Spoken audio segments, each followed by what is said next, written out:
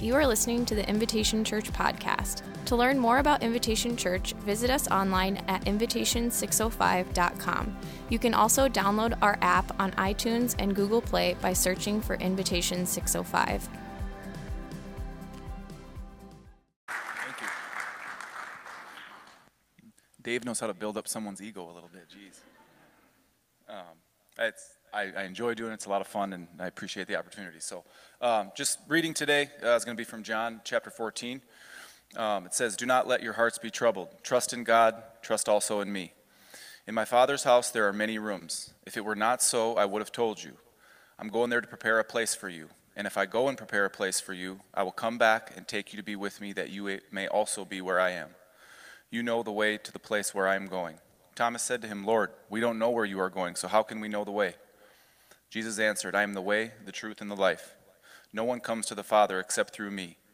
If you really knew me, you would know my Father as well. From now on, you do know him, and you have seen me."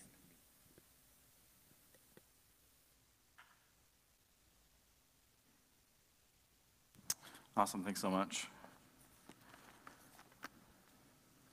So I don't know if anybody's been in a moment in their life like what's on the screen. I don't know if you've been in like some kind of amusement park moment. There's kind of like two different kinds of people in the world. There are people who get really hyped for amusement parks, and then there's the people who like the popcorn. It's just kind of like how that tends to work out.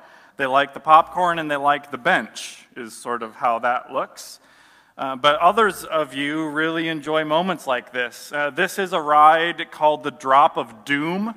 And you can be on this ride at Six Flags, and you maybe know how this works, and you kind of get belted in, and they take you to the top, and your feet dangle, and your heart is somewhere like right up here, and then all of a sudden it just drops, and it sends you all the way to the bottom. And this is a controlled environment, right? So like you're belted in. And you've watched, while you're in line, you've watched other people be taken to the top and then dropped to the bottom. You've watched this play out. So it's controlled and it's also predictable because you've watched it happen. But I need to tell you today that this is a picture for where the disciples are at. Like the disciples are in free fall. Like the bottom has dropped out in the story of the disciples. They've been following this Jesus guy for the last couple years. And they've watched him heal, and they've watched him teach, and they've learned from him about this kingdom that's not of this world. And then this Jesus guy gathers all of them in an upper room in a house that they did not own, to have a conversation about what is to come. And they share a meal together, and he washes their feet, and then they watch Judas, this person who is a deeply trusted person in the circle of the disciples, leave. Like they watch him walk away. They watch him ultimately decide that there's another story that I want to be in. There's another thing that I want to be about. There's another truth that I want to pursue. There's another strength that I want to have within me, and it's not this. And so he steps out of that room and steps out of the community of the disciples. And so not only have the disciples watched that and they've listened to Jesus say like, hey, we're going to go to Jerusalem, and it's not for a party. It's not for a healing. It's not for a miracle. It's not for a keynote address. Like, I'm going to Jerusalem and I'm going to die. My life is going to be taken. And this is not what the disciples were hoping would be the ultimate end of their time with Jesus. And so the disciples, you can imagine like what's going on in their hearts. Like they're in free fall. Like the bottom has dropped out of their lives. And they're somewhere in the drop of doom, like halfway down, the moment when you're screaming and there's no sound coming out. That's where the disciples are, and it's just true today that the disciples are not the only people who know what it's like to be in free fall. They're not the only ones who know what it's like when the bottom drops out of life.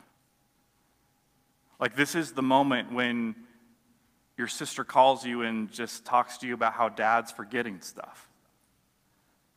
And there's a joke in there, like, wasn't he always forgetting stuff? But no, it's a deeper forgetting.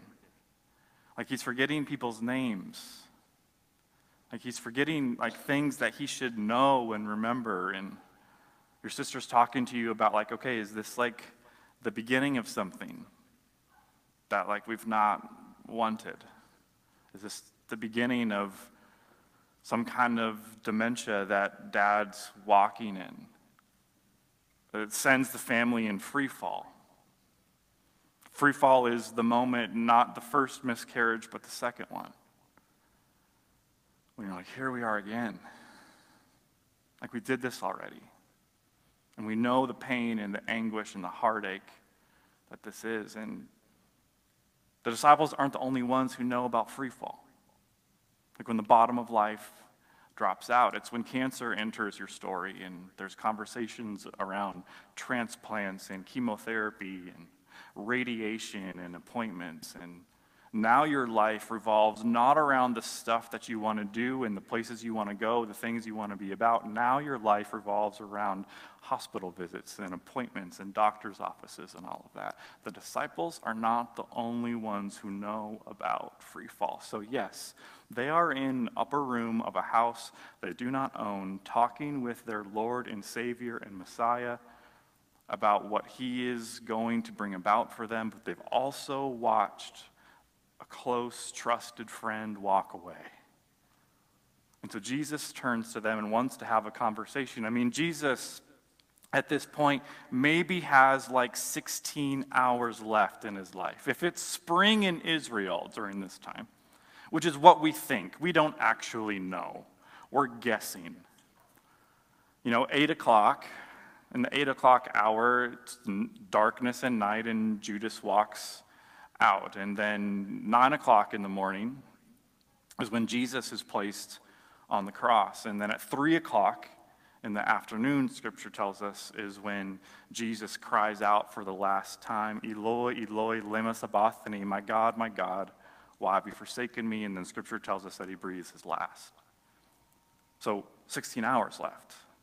And Jesus needs to have some conversation with the disciples in the middle of their heartache, in the middle of their free fall, in the middle of when a life has dropped out. It's just good to know when that happens, God has a word. It's not just that God has a word before all of that, but that in that moment, in the midst of their free fall, in the middle of that, Jesus has a word to speak. And so I don't know where you are today in all of that, but if you find yourself in that place, if you find yourself in the middle of the free fall and you're screaming and there's no sound, the testimony of the Scriptures is that the words of Jesus pierce through the free fall. That he's got a word. He's got something to speak. And we're going to unpack it a little bit today. John chapter 14. He says, do not let your hearts be troubled. Don't let your hearts be troubled. And it's interesting because in chapter 13 of the book of John, you're like, wait, hold on, I have a question. Because in the 13th chapter of the book of John, John tells us that Jesus was troubled. So it's like, I don't like this. I don't like somebody telling me to not do something I just watched them do. That's like how I grew up. I don't like that very much, Jesus. And can I tell you, Jesus is saying, do not let trouble overwhelm your heart. It's not just saying, don't be sad. There's nothing to be sad about. Jesus is like, no, there's a ton to be sad about. Just make sure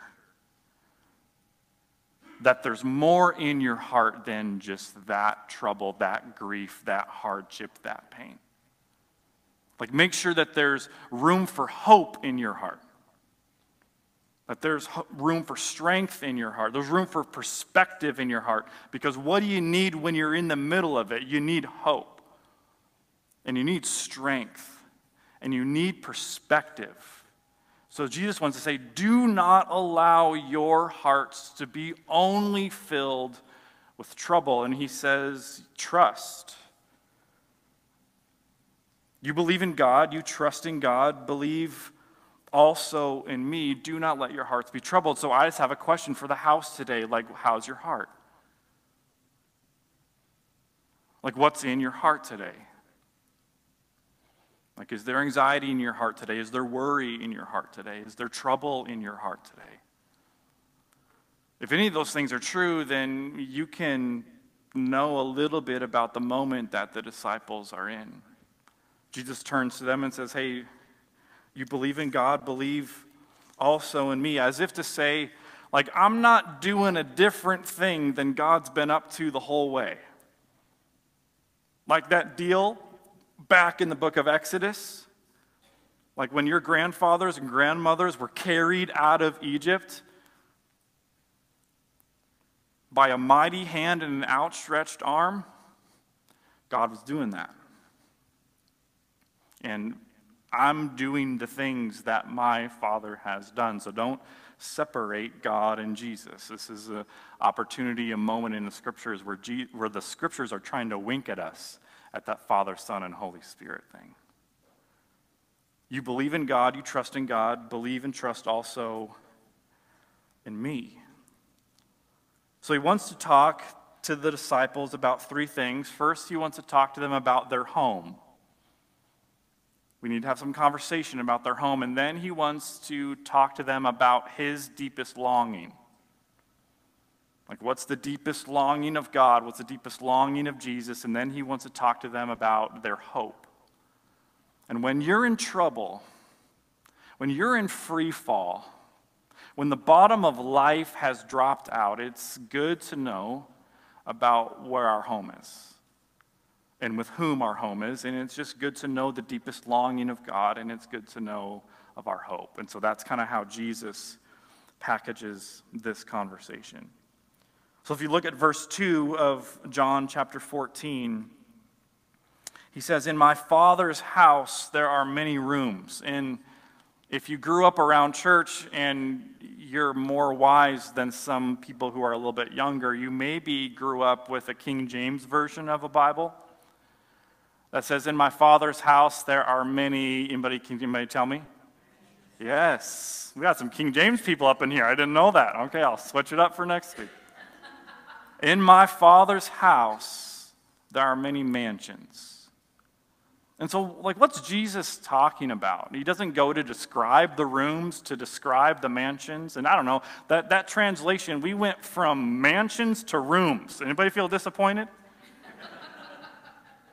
I don't know. I mean, it feels like that's a lot different. In my Father's house, there are many rooms. He's not describing the rooms. He's not talking about the paint. He's not talking about what's on the wall. In my Father's house, there's many rooms. I think Jesus just wants to remind the disciples in this moment that they're in my Father's house, there's room for you. In my Father's house, there's room for him. Whoever that him is, in your world and in the disciples' world. In my Father's house, there's room for her. Whoever that is. In my Father's house, there's room for them. I happen to think this is a moment where Jesus is winking at the disciples a little bit, like the guy who just left. Can I tell you, in my Father's house, there's room. Even for the person in a moment who did something that was really unthinkable from your perspective. My grace is higher than that. My grace is deeper than that. My love is more restorative than that. And so don't decide the outcome of somebody else's story. In my Father's house, there's rooms and mansions. And if it weren't so, I wouldn't have started talking to you about it. And I think what's beautiful about this is that the dwelling of God is accessible to his people. It's not that like God is somewhere and we got to go find him. Like some kind of cosmic Easter egg hunt where we hope by the end of our life, we're lucky enough to find God. Like he's not hiding from us. He's made himself accessible and near and present, even in the very beginning of the scriptures, like Genesis chapter 3. Like we hear that God walks in the garden with the first humans, with Adam and with Eve. Like they're walking together, and God's pleased to walk with them in the garden. That he's made himself present, he's made himself near, he's made himself available and accessible from the very beginning. And so if you would ask me today, Dave, what's the centerpiece of the way of Jesus? What's the centerpiece of Christianity? I would tell you that there's really these two things. First is the incarnation of God saying to his people, I'm with you. I'm here. I'm present. And the other piece is resurrection. Well, what's resurrection about? Resurrection is about the victory of God over sin and death and hell forever. And we need to understand these two together. We need to understand incarnation and resurrection together. Because resurrection's fine, victory's awesome, but without a God who's with us, what is it that we're enjoying? So I want the church to understand incarnation and resurrection like peanut butter and chocolate. Awesome, but together incredible. That God's with us, and that victory, the victory of God over sin and death and hell, actually changes the entire conversation.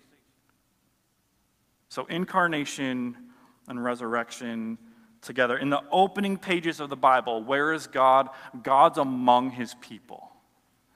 And you might be like, well, that's great. What about at the end of the Bible? I'm so glad that you asked. Revelation 21. And I heard a loud voice from the throne. Don't you love that? That God's not whispering.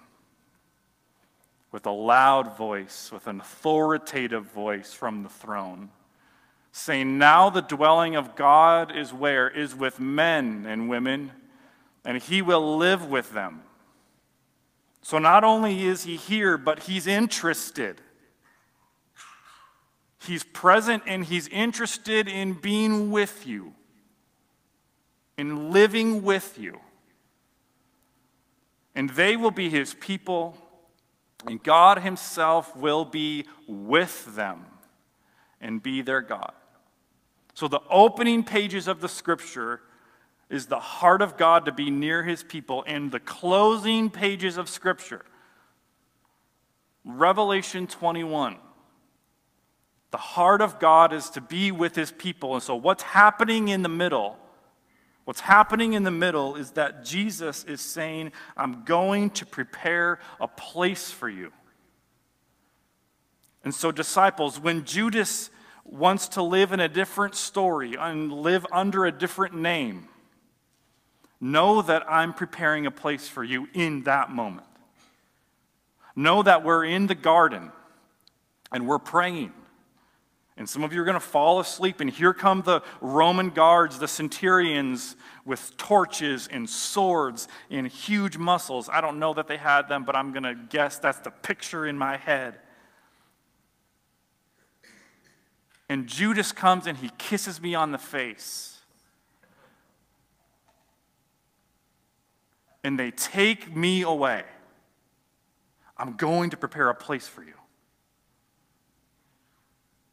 And when they place me in that hole in the home of Caiaphas, where other prisoners have spent nights after night after night, know that in that moment, I'm going to prepare a place for you. That's what I'm doing. Where is God? Like, what happened to this God who's present? What's happening? What's he doing? What's he about? He's preparing a place for you. And then they bring him in front of a huge crowd, and they begin to punch him in the face. And they begin to spit on him, and they begin to whip him. Again and again and again and again. What's happening? Jesus is telling the disciples, I'm preparing a place for you. Because in the opening pages of Scripture, like, I'm a God who has a longing to be among you, to be with you. And in the closing pages of Scripture, what's my heart? What's my longing? What's my desire? Is to be among you, to be with you. And what's happening in the middle is Jesus is making that possible. And when they put him up on a cross between two thieves, and people are mocking him and ridiculing him and saying, what a joke. What's happening? What's God doing? He's preparing a place for you. Jesus needs the disciples to know that that's what's happening.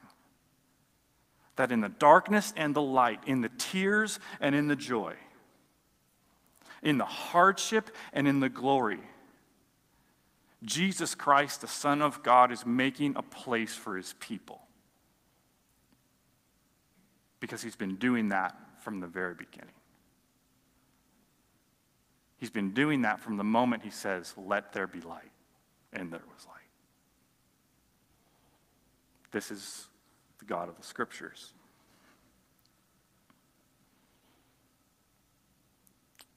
And the disciples, hearing all of that, can I tell you it doesn't change their free fall?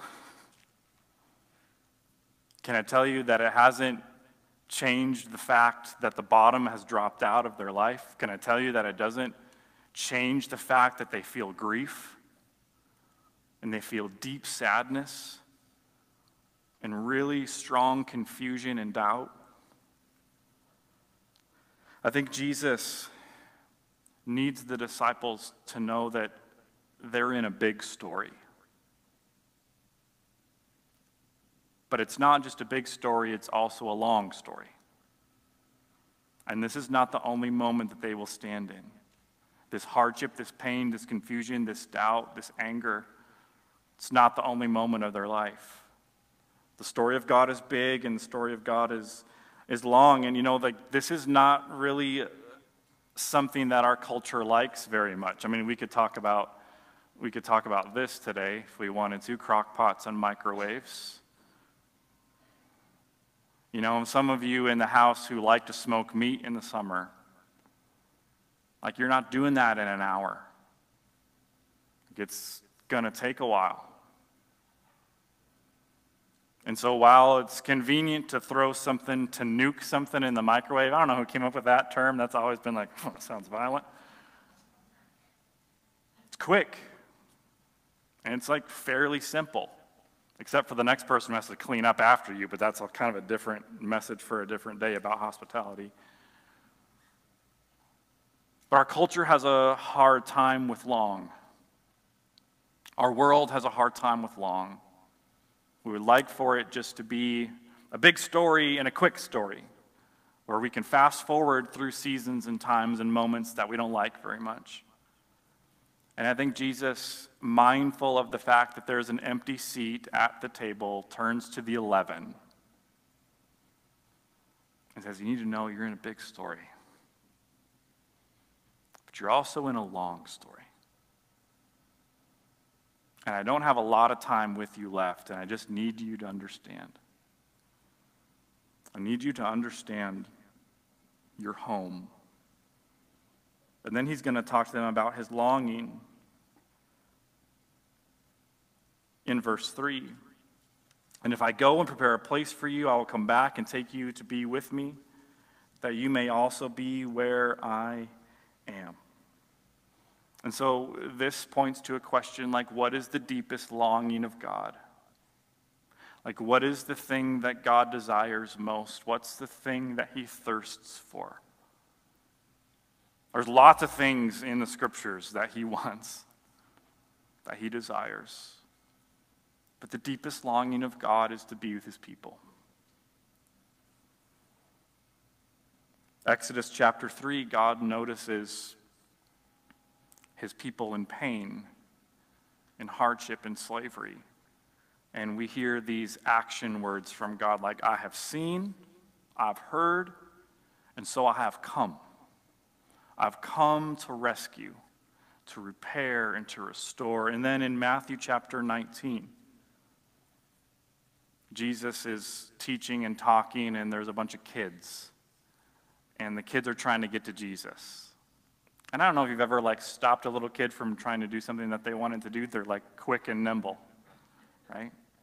They got a quick first step if you're not ready. And I imagine these kids just wanting to get closer to Jesus. And the disciples are trying to shut them down. And Jesus says, no. Let the little children come to me.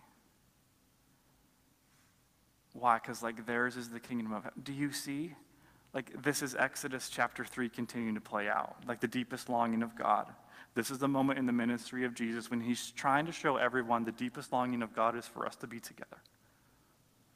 And so we see it in Exodus 3, we see it in Matthew 19, and then we're going to see it again in John 17. So this is the very end of the conversations Jesus has with the disciples. So John 14, 15, 16, and 17 are all these critical conversations, we're calling it. John 17, Father, and he's praying, Father, I want those you have given me to be with me where I am, and to see my glory, the glory you have given me because you loved me before the creation of the world. So what's Jesus want? I know it looks like one big word up in there. I don't know how that happened. But I want those you have given me to be with me where I am. The deepest longing of God, that we would be together. And I think sometimes some of us, try not to get soapboxy here, but have grown up with the Jesus who had the deepest longing is that you would behave. The deepest longing of God is that you would get it right. The deepest longing of God is that you would just grow up. That you would knock it off. I don't know what kind of church you grew up in, but that's very common. And I'm sorry, but the deepest longing of God is that you would be together. He's saying it, not me. Well, I'm saying it, but I'm saying it because he said it. And here's the wonder of it all, church. The wonder of it all is not that there's going to be a moment where God's going to let you into heaven. But the wonder of it all is that God's mindful of being with us. That when God imagines the world that is to come, when God imagines heaven, what does he imagine? He imagines being with you. You can't imagine not being with you. Because he's come so that you might be together. A lot of us, over the last couple years, especially in 2020, we watched sports on TV, and it sort of looked like this. So yes, I had to put my favorite player in the universe on the screen because I'm in charge, so I can do that. But there's nobody there.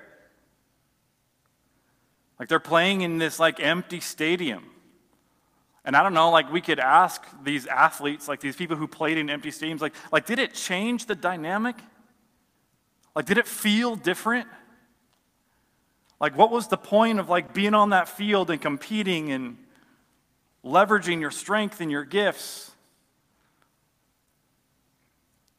It's because to do that in the presence of others. There's something powerful about that. And so the deepest longing of God is that we would be together with him. I'm going to invite the band up as we close this morning.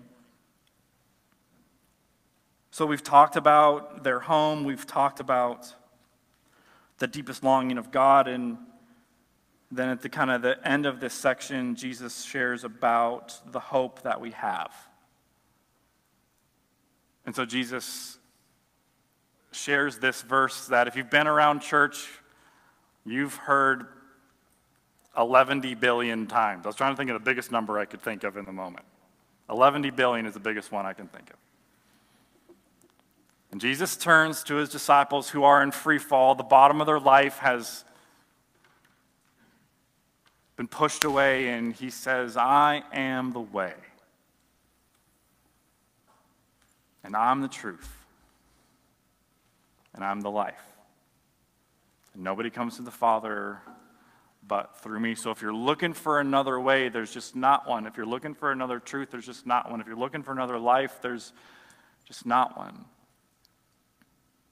And that's a hope that you can hold on to when you are in free fall. I'm the way, I'm the truth, I'm the life. And I don't know what the disciples are thinking when Jesus is being crucified and when he's died. But I wonder if some of the disciples are thinking about those words, like, I'm the way, I'm the truth, I'm the life. And I wonder, like, when the disciples get old, and they're no longer young men, and they're not really able to pull the nets out of the boat anymore, and they watch other teenagers do it. And they're like, oh, remember when we did that every day? What were we thinking?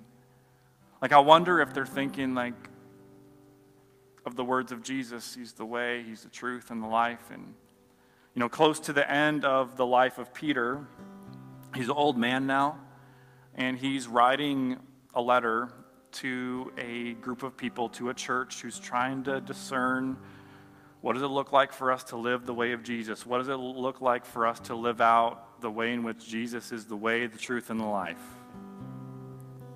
In 1 Peter chapter 3, verse 15, he says, but in your hearts set apart Christ as Lord, and always be prepared to give an answer to everyone who asks you to give the reason for the hope that you have. You heard that around church before? I get frustrated that we stop reading. If you notice, there's a period, and then there's another sentence that we sometimes neglect, and we need to include it. Peter says, but do this with gentleness and respect. So always be prepared to give a reason for the hope that you have. But it's a mistake to not do that with gentleness and to not do that with respect. And several years ago, there was a few teenagers who showed up to my house with white shirts and black ties and a little sign right here on the pocket square. And I was excited to welcome them, and we were getting ready to go somewhere. We were trying to leave, and I told Michaela, I was like, hey, are you okay if I, she's like, yeah. She's used to it. She knows. And we just had a conversation about Jesus and about who Jesus is. And they wanted to share the gospel with me, and so I listened and asked some questions, and we had what I thought was a really great conversation. And that was a couple years ago, and I got a text message this week as I was working on all this and wanted to kind of talk more about some of these things. And so I shared truthfully my perspective on who Jesus is. And we spent a few hours this week going back and forth and sharing ideas and sharing thoughts. And I just thought about this passage, that Jesus is the way, the truth, and the life. And like, be prepared, like, enter into those moments with people, but do so with gentleness and respect, because it's sort of what we see Jesus doing. And it's interesting to me that when the bottom of the life of the disciples drops out and when they're in free fall, Jesus doesn't just want to talk about the moment when they're going to be in that, but Jesus wants to share a word, to speak a word to them in the middle of that, that's also going to be for others. Like, hey, talk with others about how I'm the way. Like, talk with others about how I'm the truth. Talk with others about how I'm the life. And I wish I could say my text message conversation this week, I know how that's all going to work out. I know how that's all going to end. And actually they're here, they're just in the hallway, and they're going to come in. No, it's not the moment that we're in today. But can I tell you that, like, in moments of my life when I've been in free fall, when the bottom has dropped out, like when I've been in that moment, it's the way, the truth, and the life of Jesus that's anchored me. It's not taken away the free fall, but it's anchored me in the free fall. And so when Jesus is talking with his disciples about that, it's not just for them, but I think it's also for us. So in the house of God, there's mansions. We'll go with the King James. And in the plan of God, there's relationship with you. Is the deepest longing he has. And I don't know about you, but I believe that changes a little bit the moment that we're in when we're in the midst of trouble. To know that he has a place for us, and he has a desire for us, and he has a word for us as the way, the truth, and the life. Will you pray with me? Lord God, we thank you today. Thank you so much for joining us on the Invitation Church podcast. I want to encourage you to take the message that you just heard and receive every part of it. Every promise from God, every declaration of his great love for you, every word of hope, every reminder that you have been made for more. Allow what you've heard to take root in your soul, to allow Jesus to do the deep work that only he can do. I also want to encourage you to be part of what we are doing here at Invitation as we invite people to live the way of Jesus. Go to the app and become a regular giver, an investor in the story that God is writing in this place. Also, if you found the message meaningful, we'd love to have you share it with someone else as you partner with us in carrying the message beyond the walls of the church. I want to thank you for being here with us. Grace and peace.